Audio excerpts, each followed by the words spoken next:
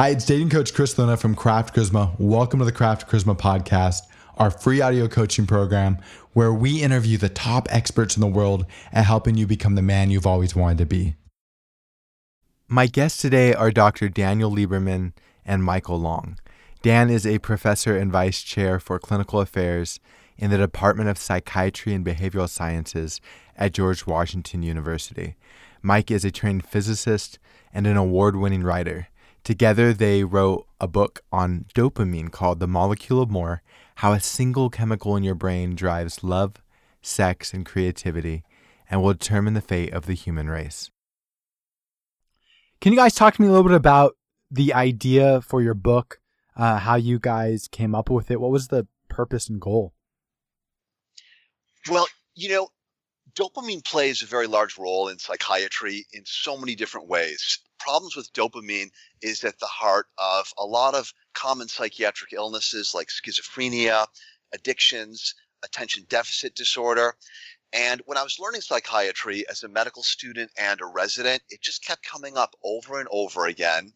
And it wasn't until I graduated and became a teacher and had to start teaching this to other people that the question occurred to me, how is it that this one single molecule can cause problems in so many apparently different areas? Because people with schizophrenia don't look anything like people with ADD or people with addictions. So I started to dig, and when it became clear what the underlying commonality was, I realized just how fascinating it was. And I said to Mike, hey, we got to write a book about this. Let's start by talking about what is dopamine. Can you define that for the people who are listening? And then maybe we can talk about how it functions in the human body and affects things like thoughts and behaviors. Sure. So dopamine is a chemical. It's a molecule, and it plays a very important role in the brain. It's a neurotransmitter. The brain's made up of billions of individual cells, and they've all got to work together to process information and to solve problems. And when these individual cells communicate with one another, they do it by exchanging chemicals, these neurotransmitters. Now, there's a lot of them, and different ones play different roles. Some of them actually carry information, but dopamine's a little bit different. Dopamine doesn't exactly carry the data. Dopamine does is it orchestrates large volumes of other brain cells to help them work together in groups in order to solve problems. And so sometimes dopamine is called a neuromodulator because mainly what it does is it turns up the volume in some places and down the volume in other places in order to get the brain to focus on certain areas and pay attention to certain kinds of things. What would be a practical example of that? Well, one of the simplest things that dopamine does is it makes us want things. So if you were to walk into a room and there was a beautiful woman over in the corner and there was a delicious steak over in the other corner, depending on what your body needed most at that time, dopamine would orient you to one or the other. Could you tell me where that room might be, by the way? It's not in this room I'm in right now, and I'd really like that.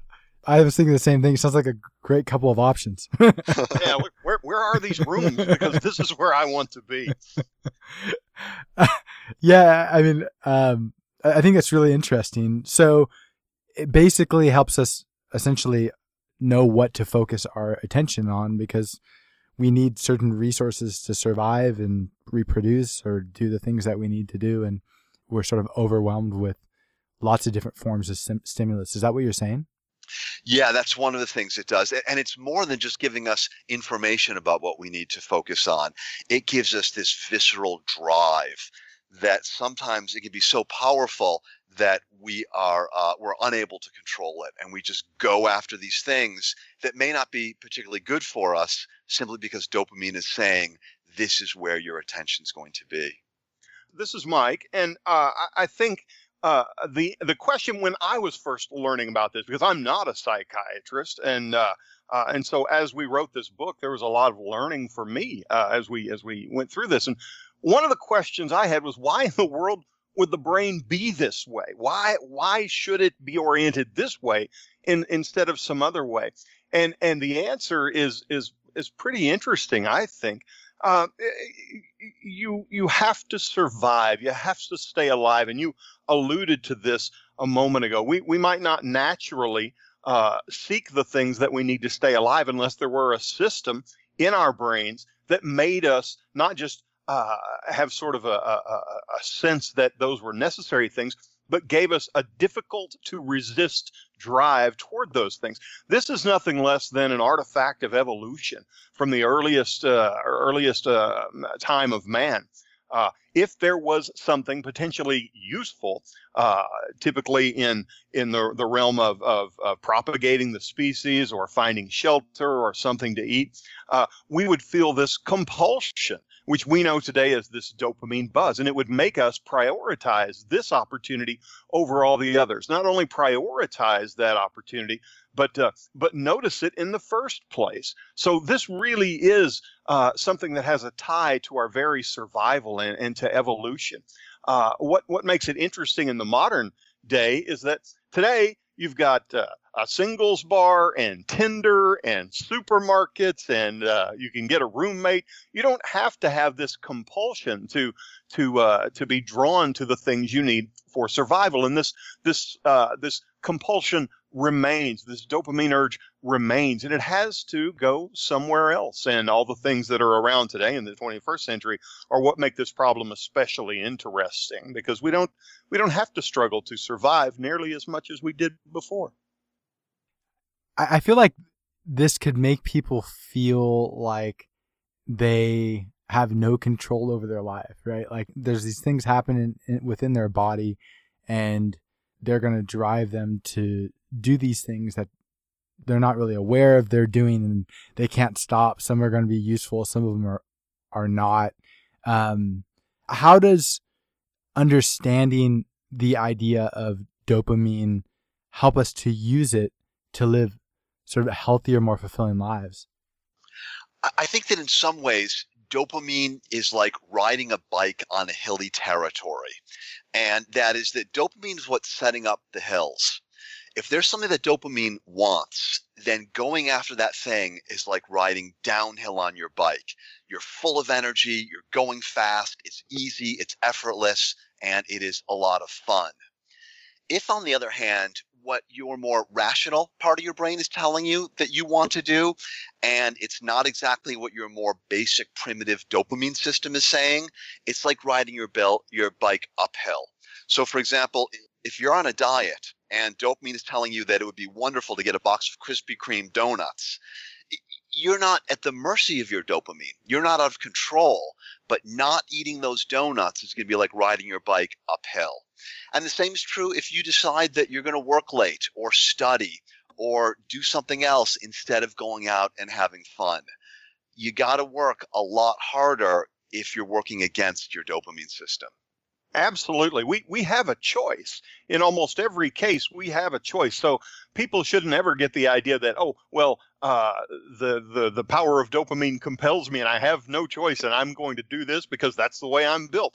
No, you can interfere with the process and make a choice. This orients you towards something and gives you energy, but it doesn't demand that you follow through in almost every case. And in many situations, the holy grail of life is trying to align your own personal values and your own desires with what your dopamine system wants. And we often call that finding our passion. If you can get a job that represents your passion, then you are working with your dopamine system. You wake up in the morning and you are excited to go into work and work as hard as you can because it fills you with excitement, enthusiasm, energy, and motivation. So in the ideal situation, we want to be able to work along with this very primitive system, but at the same time, we know that sometimes we are going to have to oppose it because it's not always good for us. I mean, I find this absolutely fascinating because, well, on so many different levels, right? There's so many things that are in modern society that have been iterated to death, so much so that they sort of utilize these basic human systems and sort of hijack them, right? Whether it's becoming addicted to apps or dating apps or going validation that someone might get when someone likes their posts on Facebook, or playing a video game. Food, right? Food is every time someone cooks the same dish, they are optimizing it, hopefully, right? It gets tastes better. And over time, like our biology is craving salt and fat and sugar, and we're able to get it in levels of excess we never have. I mean, this is a fascinating subject for modern society, because we have all these different things that we potentially could be doing that are all trying to give us that sort of short high of excitement that I guess dopamine is contributing to. Do you see where I'm going with this? Yeah, absolutely. I think that, one of the most powerful stimulators of dopamine are illicit drugs, recreational drugs. And everybody knows how dangerous it is to use cocaine or heroin or things like that, and how easy it is to get addicted. I think that what you're pointing out is that we are now using technology to figure out non-chemical, essentially electronic ways to stimulate the same receptors that we used to stimulate with alcohol and cocaine and heroin. And yeah, we are starting to see some of the very frightening negative consequences of people experiencing addiction-like behaviors to apps and other kinds of things in which people are taking over their behavior for better or worse. And this is a good opportunity to stress that it is the pursuit of the thing, the anticipation of the thing, that provides the thrill. Now, drugs is a different matter, of course, but on things like apps, for instance, it's the opportunity that provides the thrill, and not necessarily the app or the exercise itself. For instance, do you celebrate Christmas? Yes. You do. Do you remember any of the gifts you got last year? Can you name one or two of them, maybe? Not really. not really. But I'll bet you remember getting ready for Christmas and looking at the packages under a tree. For sure, when you're a child, you remember that. When Christmas is coming, the excitement is what might be in the boxes, what might be there, what's possible, because, oh boy, that could be so fulfilling. But then you open the presents and you have to actually appreciate them in the here and now, and that takes a different kind of effort. The thrill is in the possibility. The thrill is in the anticipation. It's not in the experience of the thing, the sensory experience of it. In this way, you see why kids play with the boxes instead of the toys. The excitement of imagining what a box could be is much greater than the excitement of actually putting this doll to use or playing this game and following the rules. For most people, the thrill of dopamine is what might be. It's not what is. And that's why we named the book The Molecule of More, because dopamine is about maximizing future resources, which from an evolutionary perspective is what keeps us alive. The follow-on to that, though, however, is that dopamine is incapable of ever being satisfied, because that's simply not what it does. Dopamine pushes us onward for more. So if you're scrolling through your Facebook hoping to get a like to your last post, you're probably getting dopamine release, anticipating the possibility of getting that like. If indeed you did get the like, though, it's not going to be satisfying to you. As soon as you get it, immediately you're going to want to desire more. And I think that that's perhaps the most important message here, is that a lot of times people misunderstand what dopamine does. They think that if they just follow its dictates, if they read one more post, one more article, get one more like, eat one more donut, they're going to be satisfied and they're going to feel happy. And that's just not true, because dopamine is only about desiring. It's not about feeling satisfied. Yes, it's ironic that dopamine says get some more, get some more, get some more, with the unspoken promise that this will provide satisfaction. But of course, it never does. Dopamine has no capacity to provide satisfaction. It only provides the urge, the satisfaction. In fact, it shuts down completely when its job is done. And the other neurotransmitters, what we call the here and now chemicals in the brain, they have to take over at that point. There are chemicals in the brain that are capable of providing satisfaction, but interestingly, our society is not interested in them. And I think the reason is that it doesn't make good business sense to satisfy customers. You're much better off stimulating their dopamine to constantly make them want more. You know, there's an interesting example, and I'm going to throw this out here. And actually, Dan, this is something you and I don't think we've talked about much. There's a comedian, you probably heard of him, named Colin Quinn. And somebody asked him how he knew if he was getting his comedy act right. And he said, when everything gets a laugh and when you're perfectly miserable as a comedian. And I understood what he meant, because the joy of being a comedian was, oh, that's not quite right, I have to fix it. That's not quite right, I have to fix it. When everything's fixed, everyone thinks you're the funniest person in the world. But as a comedian, you're not that happy anymore, because there's nothing more to chase. There's no more laugh to chase in that particular bit. Anyway, it's something that I think is an interesting application of it in entertainment and how we think about what is going to make us happy. It's the pursuit. I think of all these different applications of that example in sort of my coaching or in life. I remember sitting with a guy last winter and we were chatting, and he was saying that he feels like he has to chase somebody in order to desire them. I mean, he obviously desires them, which is why he pursues them. But in a partner, he feels like if he doesn't have the opportunity to pursue them, then he can't have a relationship with them. Well, that brings me to my favorite example in this whole thing, and that is George Costanza from Seinfeld. Everybody knows George Costanza, who was going from date to date, girlfriend to girlfriend constantly. And if you'll recall, George was never quite happy unless he was going after a woman miserably so. But he would stay at it until she finally agreed to go out with him, or to sleep with him, or to have a relationship. And as soon as that happened, George's interest went to zero. He was done. And then he went to the next thing. He had to get out. All he wanted to do was pursue, as you mentioned, your coaching client. All that person wanted to do was pursue the next person. And George Costanza is a perfect example of what that looks like. And we all probably know people like that.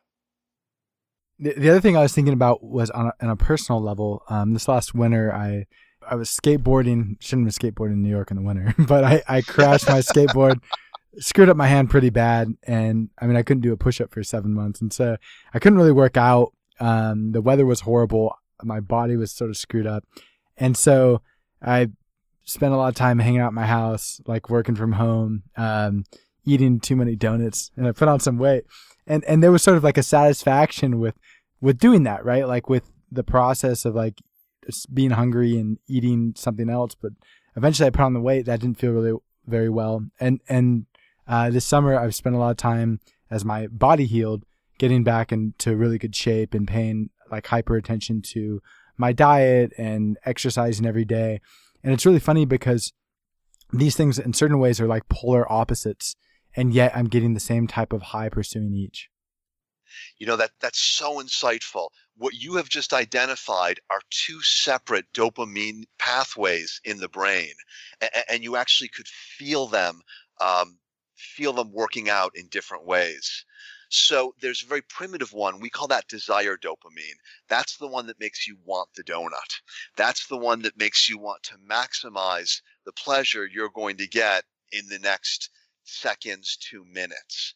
But there's another dopamine pathway in the brain as well. And because it's dopamine, it's still focused on maximizing things in the future.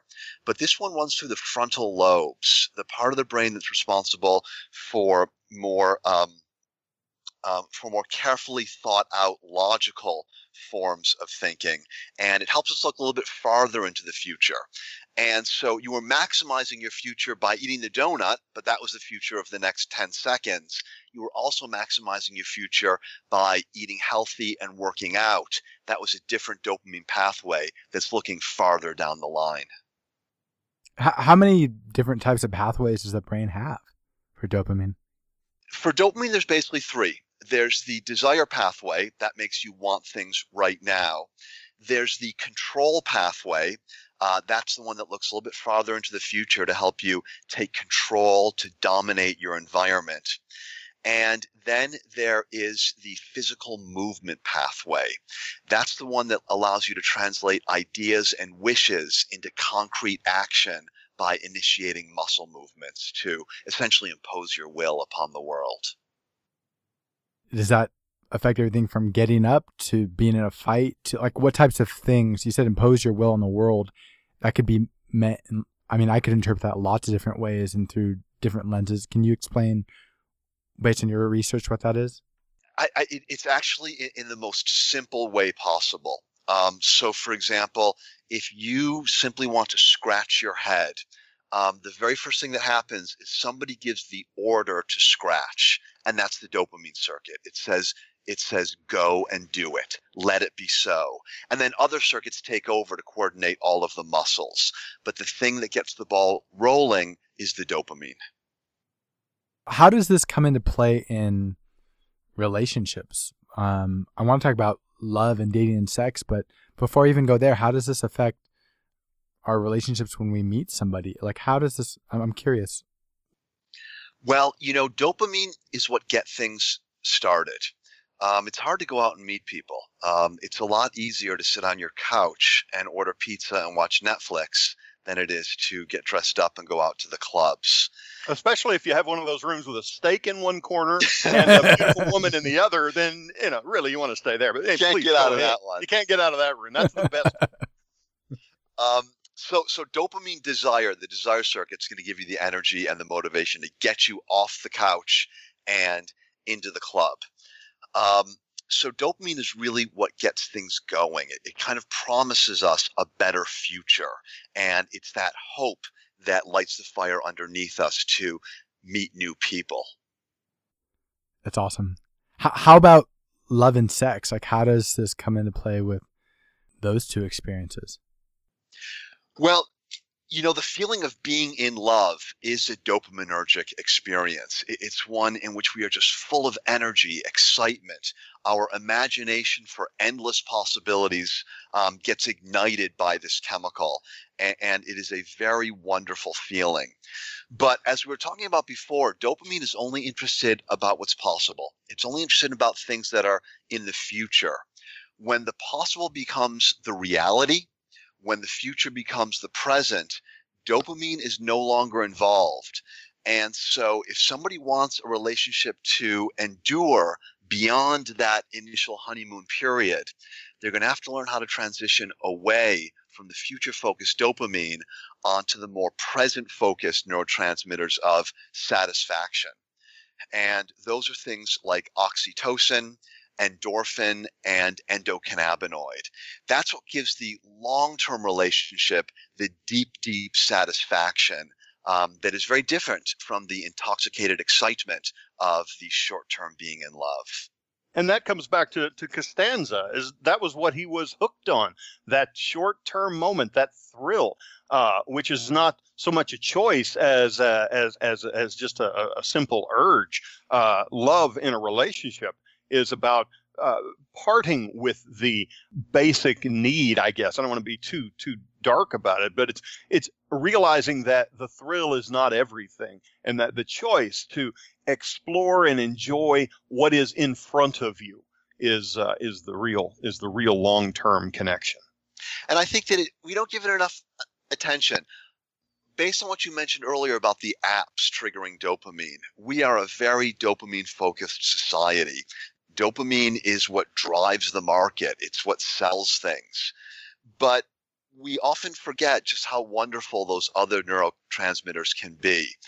Just how great it is to get together with friends that you've known for decades, or to be in a relationship where you don't have to be on. You can just be yourself. You can just be comfortable. You're with someone who understands you on a very, very deep level. And that gives a kind of satisfaction and happiness that you can't get from the quick hit dopamine. And guess what? You don't have a choice if you want to be in love and stay in love. That dopamine thrill is going to fade from 3 months, 6 months, maybe you're lucky it lasts 18 months, but eventually all the possibility, all the question about the future, you're going to get most of your questions answered. And as that as you work through that big pile of unknowns, as that pile gets smaller and smaller, the dopamine release is less and less. And then you are left with, am I capable of choosing to try to sensorily, if that's a word, with your senses, enjoy this person, or do I have to go for, as we say, another ride on the merry-go-round instead of crossing that bridge into the experiential side? And it's important to be prepared for this happening, because when the dopaminergic, passionate love starts to fade, a lot of people begin to question the relationship. They say, what's changed? It used to be that I would jump out of bed and the first thing I wanted to do was to text this person or call this person. I thought about this person every moment of the day. Maybe the relationship is over. But if you understand how the brain works and you're prepared for it, you can say to yourself, no, this is not the end of the relationship. In fact, this might be the beginning of the most important part, where it transitions from being a mad fantasy to being something that's real and enduring. Which, is actually a good place to jump on this, is that, we were talking about this the other day in another situation, Dan and I, and people want to know, how do I meet this new person? How do I engage with them? How do I get their attention? Dopamine takes care of a lot of that.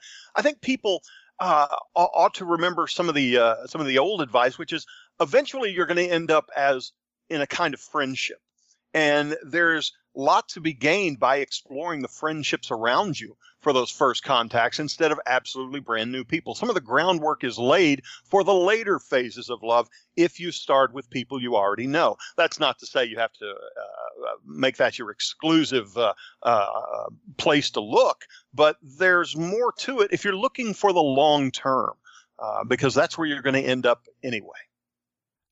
A couple things come to my mind. One is, I find it really fascinating that, and it makes sense, that industry in a capitalist society would want to nurture dopamine, right? Or use dopamine to nurture desire. But there's also sort of these other chemicals in our body that will help us produce satisfaction. And so, well, first I want to say it's interesting to understand this. And this leads to the second thought, which is, I want to ask, so how would somebody nurture these two things, right? Like, there's definitely a advantage early in a relationship to nurturing dopamine in your partner, right? Because they'll be excited to see you. If they don't want more of you, they're not going to want to see you. And at the point where you want to transition into a relationship, you're looking for something more serious, either because you're at that phase of your life or you found somebody that you love being around. I think that a lot of people get stuck. They don't understand, how do I transition to this next phase? So how would you nurture the next set of chemical emotional reactions? Well, dopamine is about what's possible. And so it's largely about the imagination. We think about the future. We think about what might be. We think about what we desire. And we conjure up these pictures in our brain. The other neurotransmitters, the ones that lead to long-term happiness and satisfaction, are about the present moment. And the way we get information about the present moment is not with our imagination, but with our senses. See, hear, taste, touch, smell. And so what you want to do to try to nurture those other neurotransmitters is to try to be in the present. And often we refer to that as mindfulness. When you're with someone, don't be thinking about where you're going for dinner or where you're going the next day or thinking about something that's going on at work. Try to really be with that person. Listen to the words that person's saying. Look at them and just see, what is it that gives you pleasure? What is it that makes you happy in the present moment, simply being with this person? And I think that Mike made a very good point. It's very much like friendship. We're not with friends because of what they can do for us. We're with friends because how they make us feel right now, whether they're funny or just make us feel content and peaceful. And that's what you need to focus on if you want to try to put something together long term.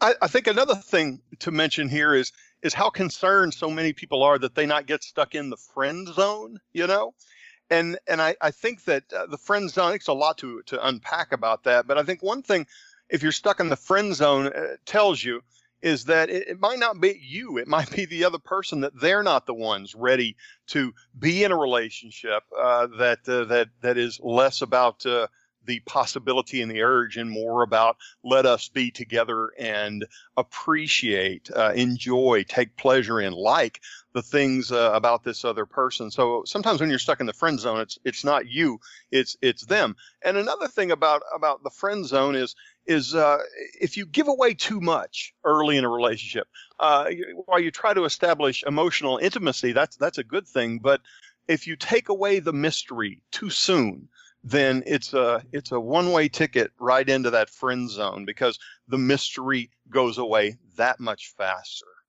The chemical transition we see in relationships, starting out with dopamine and moving on to what we call the here and now brain chemicals, is actually recapitulated during sex. When people start having sex, the first thing they experience is sexual arousal, and that's a dopaminergic phenomenon.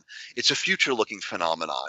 When you're sexually excited, you're thinking about the great things that are about to happen.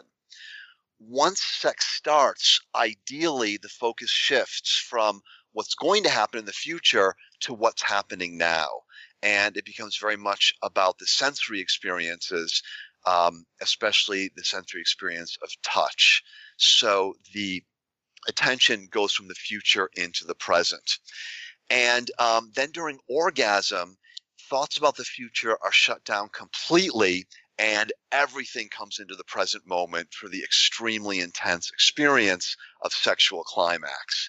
And what's fascinating is that scientists, primarily in Europe, have put naked people into brain scanners, stimulated them to orgasm, and actually seen this playing out inside their brain. And what's also interesting is after sex is over, ideally, there's a steak in the corner of the room. So. I was thinking about how, there's a few things that came to mind as you guys were talking. One was with friends, how the idea of spending time with somebody I really care about, whether it's a friend, a close friend, or a family member, like that is going to drive me to buy that plane ticket or clear my schedule or whatever. But it's this idea that I'm going to be hanging out with them. And then when I'm actually hanging out with them, I hang out with them because I really enjoy the time I spend when I'm with the people who I consider my closest friends. The same thing is true from a dating perspective, right? Like I could spend the evening at home reading or screwing around on the computer, playing video games or writing or whatever. But like something drives me to get out of that house and meet up with this person. And then there's sort of like a different feeling that takes over. And so basically the phenomena that you're describing, I could see that playing out in multiple different aspects of my life. Do those sound like accurate examples? Yeah, I sometimes think of life as being like a hills and valleys, a series of hills and valleys that we've got to shift our perspective in and out. We think about the future in order to give us energy and motivation to do things that are hard. Then we shift back to the present in order to reap the rewards of the hard work that we did. And I think that one of the problems with modern society is we don't take that second step enough. we always have to do more. We've got to do more work. We've got to get more information. We have to go on more dates. And we're focused so much on that part of the equation, we just don't take the time to say, hey, this is fantastic. I love what I've worked for, and I'm just going to enjoy it and not think about what's next for at least a little while. Dan makes an awesome point right there, because there's a spectacular irony built into human nature, and we see it every time we go to the office. If you work around anybody who is a little higher up the ladder than you are, think about it. The person who is most likely to be able to afford a gorgeous beach house over on the shore is the person least likely to go over there and sit in the sand doing nothing all day. The ones who have that high dopamine drive to achieve and earn and win very often can't make that transition that Dan just talked about, that shift to say, now I will appreciate the things I have. So it's funny that those who can get those things often aren't able to enjoy them. And I just find that a little makes you a little sad, but at the same time, the answer is built into it. If you're one of those highly ambitious, highly accomplished people, it's about recognizing it and making a choice so you can appreciate those things. I'll share a personal story. Dan and I worked on this book for the more than 2 years, and we thoroughly enjoyed the work. Speaking for myself, I think I'm speaking for Dan. But a couple of months ago, we had reason to be up in Manhattan, and he and I and another friend went up there, and we had the best time doing absolutely nothing productive. We went to a couple of bars, we saw a show or two, we had some good meals, we sat up and talked late into the night. And that was a real shift for guys like us, because we tend to keep pretty busy. But it was a wonderful feeling just to appreciate what was there. I remember a time a friend of mine had a terrible family tragedy, and I got on a plane to go see him, and I got there, and we were just sitting together, and there was nothing that either one of us could do to make this tragedy any worse. But just the fact that we were there together was somehow a joyful thing in the midst of all of this sadness. And that's remained one of the high points of our relationship. And it's remarkable that it occurred in a setting when we were both absolutely powerless. And yet that moment of doing nothing, being able to do nothing, turned out to be extremely important. And I think that leads directly back to the thing you were talking about earlier about love and long-term relationships. It's easy to forget when you don't have a partner and you're searching for a partner and you feel desperate for a partner, that the real value of a lasting, loving relationship is going to come long after that dopamine thrill has become less than a constant part of your relationship. It's about just what Dan said. It's about having someone there who is reliable, someone there who can, by their mere presence, make you comfortable and more at peace. And it's easy to forget that when you're wondering, well, gee, I haven't been with anybody in 3 months, or I guess everybody's turning me down lately, or I never get past the first date. There's something larger at stake in a relationship, something more possible. Dating coach Chris Thona here. This is the perfect time to take a quick break to talk to you about 3 simple things that you can do to dramatically change your life. First, listen to this entire podcast and then subscribe through SoundCloud, iTunes, or Stitcher. This way you'll immediately be notified every time we share a new release. If you listen and apply the ideas we discuss on these podcasts, it will change your life forever. Second, go to craftcharisma.com, create an account, and become a member of our community. There you can read articles, listen to podcasts, watch videos, ask us questions, and document your journey in our forums. Great men don't become great on their own. All great men are members of a community, and Craft Charisma is your community. Finally, if you're serious, and I know that you are, about making massive changes to your life as quickly as possible, check out our live coaching programs on our website. Craft Charisma live programs are the fastest way to improve your dating and social life. And who knows, attend our live programs, let us get to know you, and you may end up as a member of the Craft Charisma team. Again, thank you for listening. Now back to the podcast. I have a question. So you hear sometimes people talk about being married for long periods of time and they start to get the itch where they end up cheating or they end up wanting to separate or divorce. And one of the things, sort of common forms of advice, is that they should set aside time for each other, right? Maybe it's a date once a week or once a month, or maybe it's going on some type of a vacation or trip regularly. But there's some time where they can begin to step away from the everyday stresses of their normal life, kids, family, work, whatever, and just spend time with each other.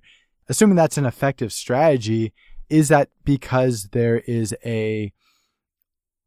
this anticipatory sort of component where people are excited, or is it the fact that they're creating a space where they can just sort of spend time together and relax and enjoy each other's company? Is it, or a combination of those two things, or something else entirely different? Well, our dopamine circuits evolved to keep us alive, but they don't always act in our best interest. And when we get that itch that has the potential to ruin what's a very valuable relationship, that's when our dopamine circuits are potentially going to be working against our best interest. And, there are different tools we can bring to bear on these circuits to try to get them back into control. So we can counteract this desire for another person using the desired dopamine circuit. And so by doing that, what we would do is we would schedule brand new experiences with our spouse that we've never done before. So instead of going to the same old beach house every year, we'll take a vacation to a place we've never been to before. Maybe we'll do something even a little bit crazy, like go skydiving or rock climbing or something like that. So you hear the advice: freshen up the relationship by not just going to your old comfortable haunts. Try something new to inject some new dopamine into the relationship. But that's not the only way you can do it. You could also maybe just spend time with each other in your own familiar places. And in that respect, you're bringing the here and now neurotransmitter chemicals to bear against the destructive dopamine. And depending on the personality of the two people, that may work just as well. Simply looking away from the day-to-day pressures of life, looking away from the constant barrage of dopaminergic demands of work and children and the commercials we're watching and the apps we're carrying around, and just appreciating the other person. So I think you're right. I think that it's important to spend time with your significant other, but there's different ways of doing it. And sometimes we may want to try to stimulate the dopamine, and sometimes we may want to try to stimulate the here and now chemicals.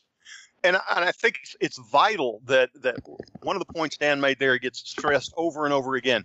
If you're hearing this and you say, oh, the solution is let's have a date night every Friday night, or once a month let's go to a museum. No, you've missed the point. Anything you make regular and scheduled is going to become part of the wallpaper. It is the surprise that matters. Now, if it's going to have a regular date night and every Friday we do some different thing, that's okay. But if it's every Friday night, now we go to dinner where we weren't doing that before, in a few months, it's not going to be special. The key is that surprise. And a good thing, which I know is going to be, this is going to matter to a lot of your listeners, is it doesn't have to be, in my opinion, it doesn't have to be something you cooperate about. If one person is popping in with these surprises, these good surprises with some sort of frequency, you've brought half the load to the show, so to speak. It may encourage the other person to begin to do that as well. Regularly scheduled fun time is not the answer, though. You guys have mentioned mindfulness a little bit, the idea of presence. Why are those things such effective strategies in sort of working through some of these desires or impulses that we have to build these healthier connections? I think it's because dopamine is meant to be the spice of life. It's the salt or the sugar that we put on food. It's not supposed to be the thing that we are eating exclusively. The main food for the brain is input from the senses. It's paying attention to what's around us, to what we're seeing right now, to the scents that are in the air, to the sounds that we're hearing. And that's what mindfulness is. And by really making that the primary food for your brain, being here, being now, paying attention, it can actually make the dopamine surges more powerful. It's just like if you have a diet of junk food, eating a special dessert is not going to mean that much for you. But if you've been eating healthy all week long and suddenly you get this delicious piece of cake, it's going to give you a great deal of pleasure. So by being mindful, by living in the present, those bursts of excitement we get when possibility present themselves, those are going to be much more strong. Let's do this too, so everyone can appreciate just how different the realms of dopamine and the here and now chemicals, these two areas are. Imagine a bright line, and on the left is dopamine. Everything dealing with dopamine is in the imagination. It does not exist. On the right side of that red line are the here and nows, and those are almost exclusively coming through your senses, how something feels or tastes or smells or looks. You can actually put your hand on the thing in that here and now realm. In the realm of dopamine, you cannot. So if you're going to be mindful, you're talking about using your senses to experience, not just appreciate, but experience the things around you. One of the things that I do, and this may work for no one but me, but I teach creative writing, and I ask people at the beginning of a semester to describe something as thoroughly as they can. Invariably, when they begin, they simply describe how it looks, and I point this out so they can go into it deeper and say, well, how does the carpet look? How does it feel under your fingers? Can you smell something from it? God forbid. Is when you smell it, do you taste something on the back of your tongue? Really explore all five senses, because it's easy to take that overwhelming visual part and say that's the beginning and the end. Mindfulness is about the whole sensory experience, and it's a total separation from the dopamine imagination. Yeah, it's looking at the world in a very different way. And let me give you a simple example. If somebody were to ask you, what does it mean to ring a doorbell? Well, the dopaminergic answer would be you ring a doorbell to see if someone is at home. It's an abstract, purpose-driven kind of an answer. An alternative answer would be ringing a doorbell is reaching out with your finger and pushing a button. That's purely experiential, and that's a here and now kind of a description. And so it's good to be aware, how are we interacting with the world right now? Is it an abstract idea interaction using our dopamine circuits, or is it a physical sensory interaction using our here and now circuits? Yeah, it's like sometimes you're the chef and sometimes you're the guy who builds the kitchen. How does this play into addiction? Drugs of addiction release dopamine in a way that is pretty much more powerful than any other behavior that there is. Instead of triggering addiction by going through the standard brain circuits of experience, it basically acts like a chemical guided missile, and it just blasts dopamine into the brain.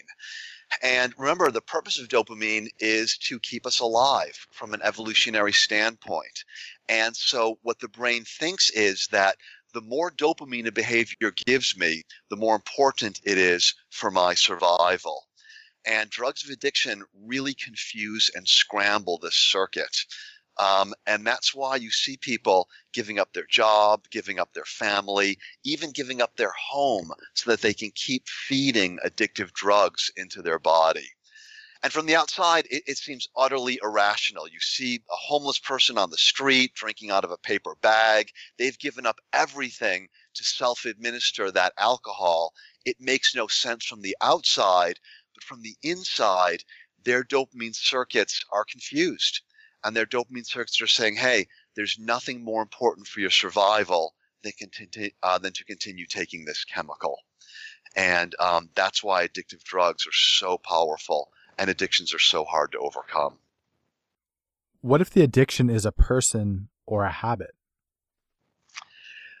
You know, there's debate about to what degree these things are the same as chemical addictions. So, for example, gambling seems to be very, very close. Once again, doing brain scan studies, we can see dopamine being released when people are given gambling tasks, when they're put in brain scanners. So that one's pretty clear.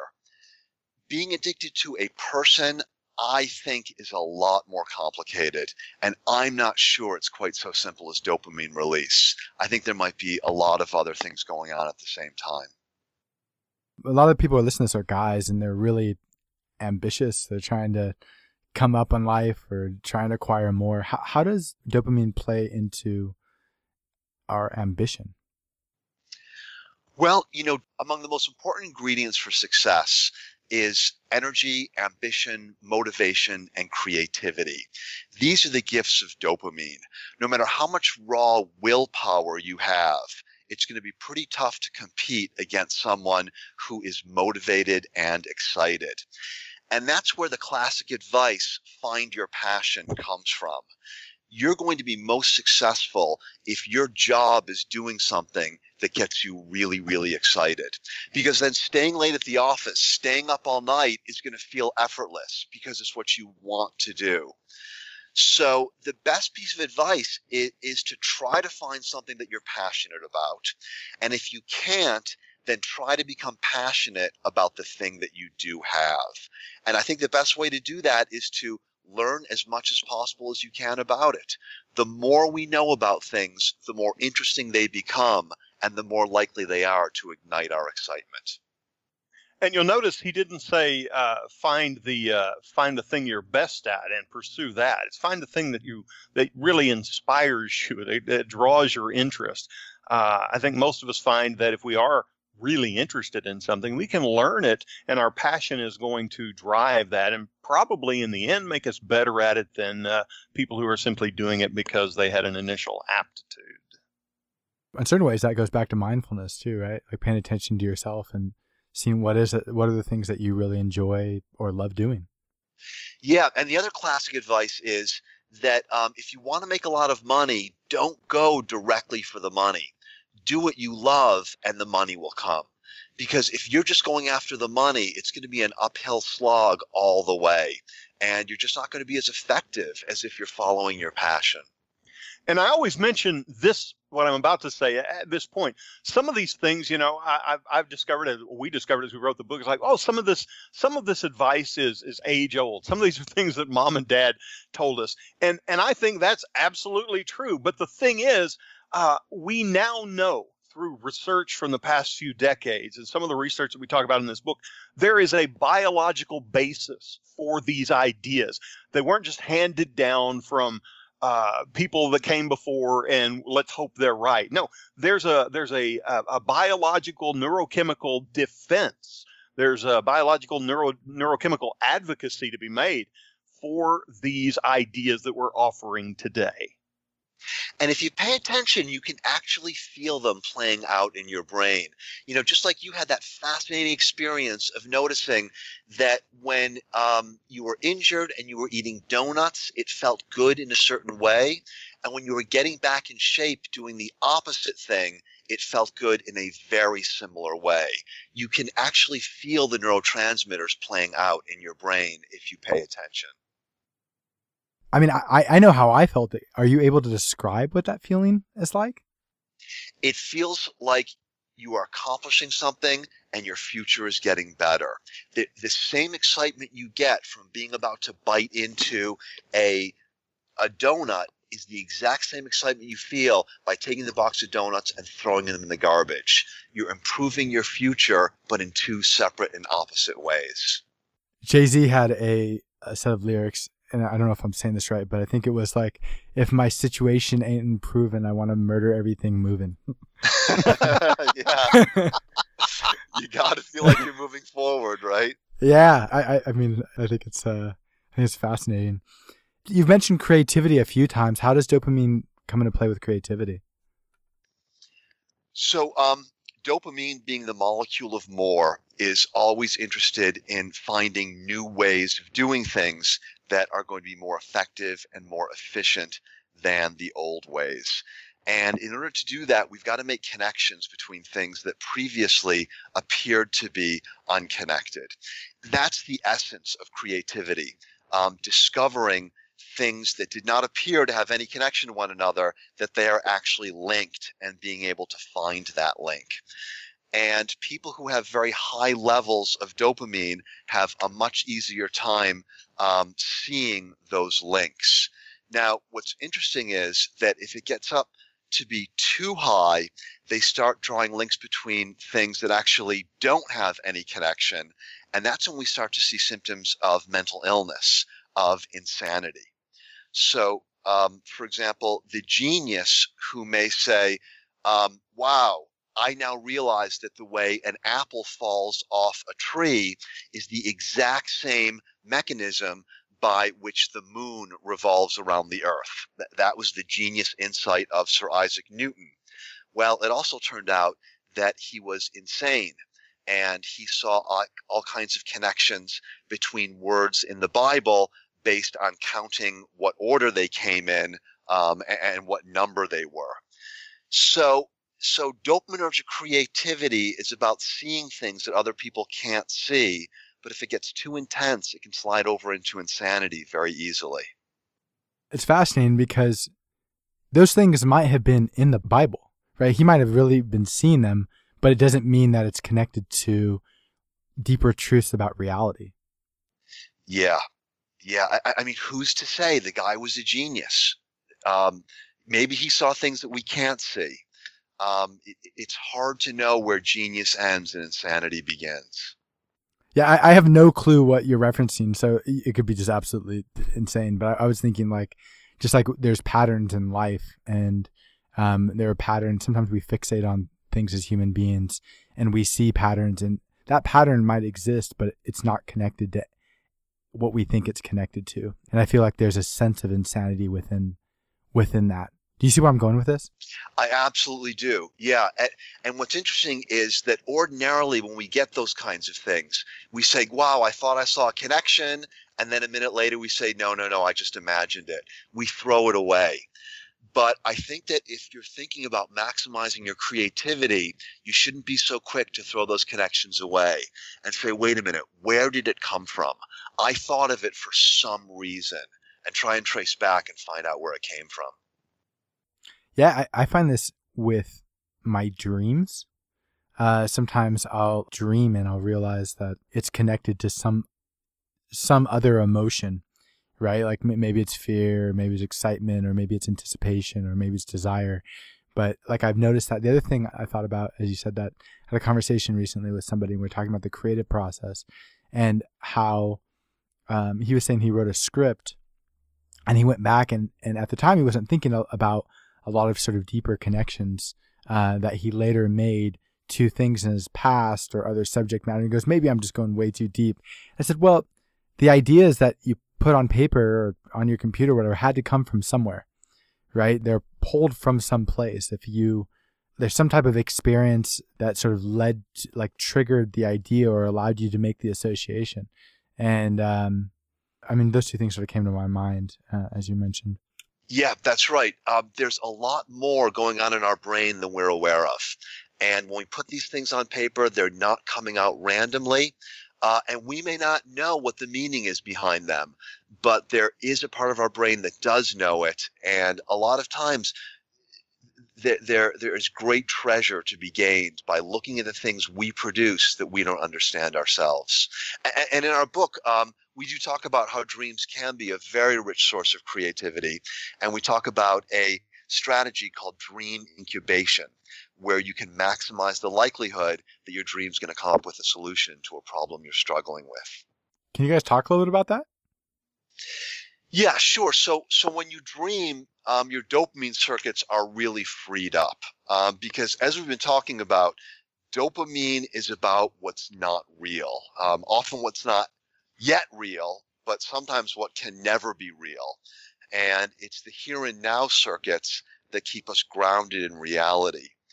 But when we dream, we're unconscious. And so our here and now circuits are shut off, and that releases dopamine to basically go wild.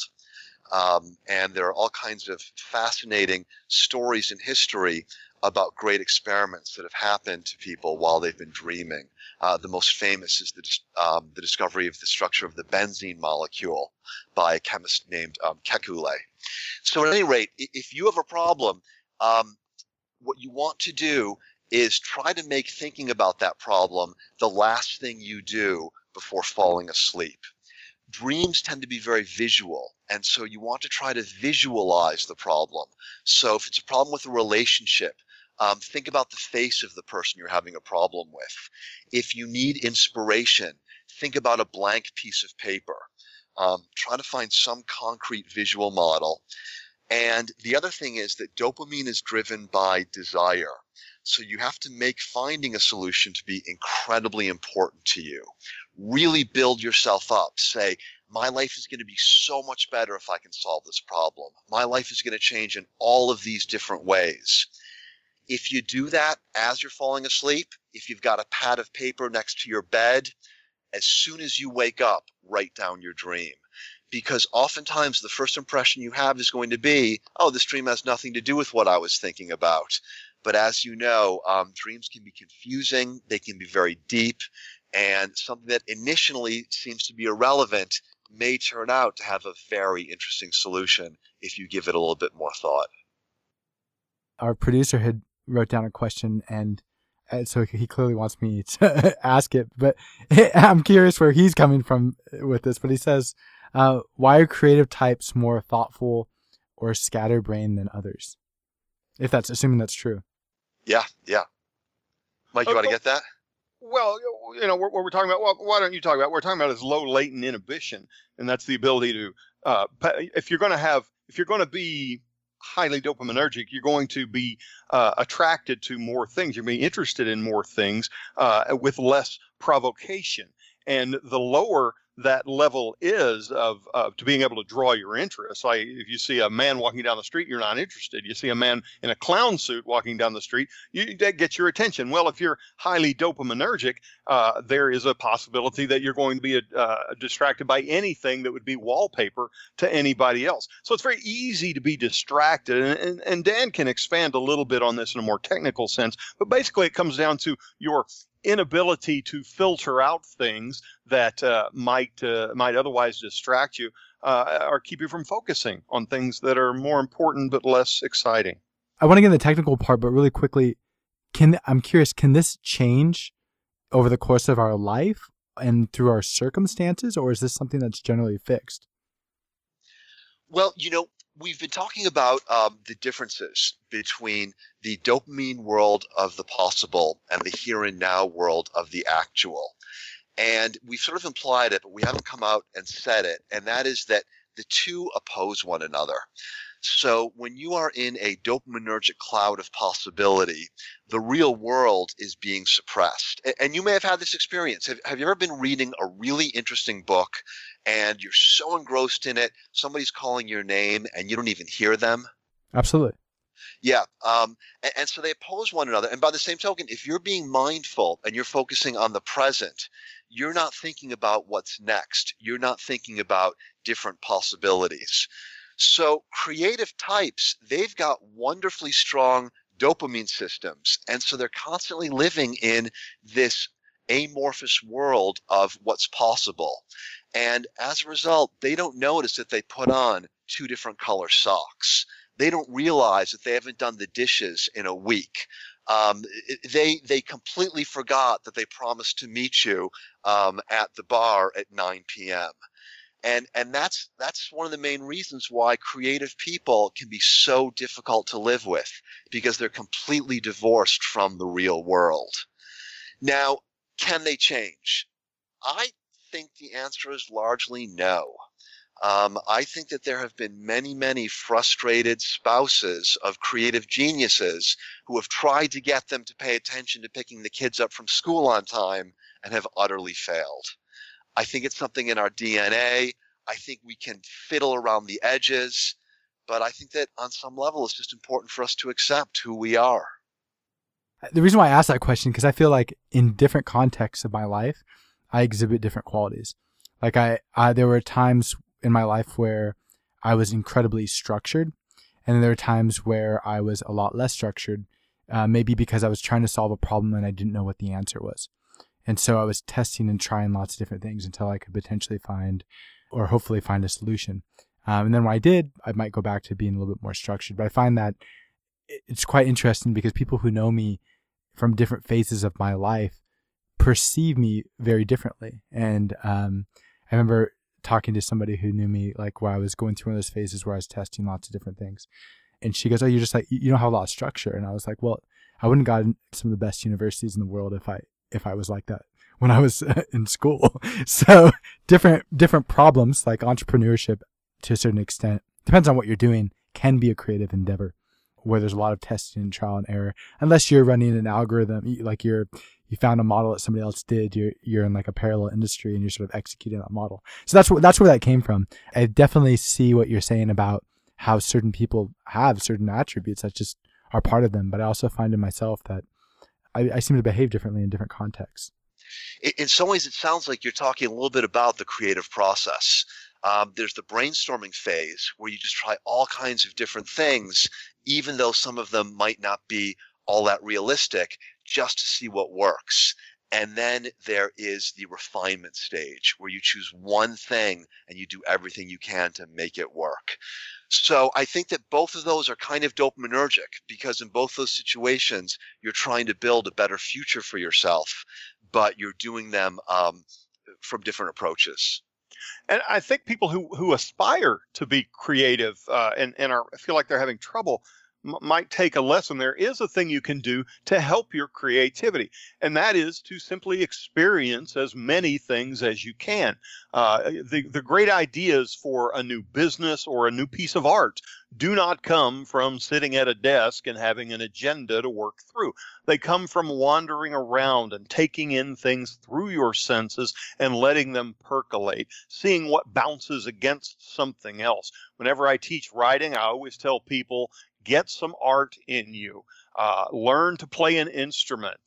Read a book you think is interesting. Learn to juggle. Do something. If you have some use for it in your work, that's wonderful. If it collides into something else and creates some wonderful new idea, that's lovely too. And if it has no purpose whatsoever in the end, you had fun doing it, and that's plenty right there. So if you want to be creative, indulge your laziness isn't the word. Restful mind, perhaps. Indulge your curiosities. That's right. If you want to be creative and connect things that have never been connected before, you got to have things to connect. And because that these are brand new relationships, you never know what's going to come in handy. And so you're absolutely right. Art, music, whatever. It's impossible to know what the next connection is going to be. You might as well build up your store as much as you can. If all you ever do is walk around the block, the next thing you write or try to build is going to be made of the things you saw walking around the block. If you went to Europe, or you went to another block, or went to another city, or looked inside your closet, now you've added something to the potential inventory, and that's where the new things start. I can think of a bunch of writing examples of things I've read about famous writers, but the example of this that is the most clear to me is the Henry Ford automobile story about how he had walked into I think it was a meat, it was like a slaughterhouse or something, where there was like a assembly line where each person would cut off a different piece of meat, and then he went back and applied that to create an assembly line for automobiles and mass-produced automobiles, and became one of the most successful people in the history of business. Exactly. That's a perfect example. Perfect. I think your guys' work is absolutely fascinating. I'm getting sort of constrained on time, and I know you guys probably have other things you got to do today, but for people who are listening to this, they're interested in the things that we're talking about, they're interested in your book. What are some of the other things that they're going to get from reading your book that's going to have an impact on their life? Well, we never even got to, and not that we probably we've taken a lot of people's time, but politics for sure. We have some thoughts about why politics is so divisive, and we have some evidence that shows a real difference between the brains of people on the left and people on the right. This has consequences for how we interact with one another and how we consume news, and why we have such little patience for our opposition. That's the first thing that comes to my mind. Dan? I think that we've covered a lot of the most important things.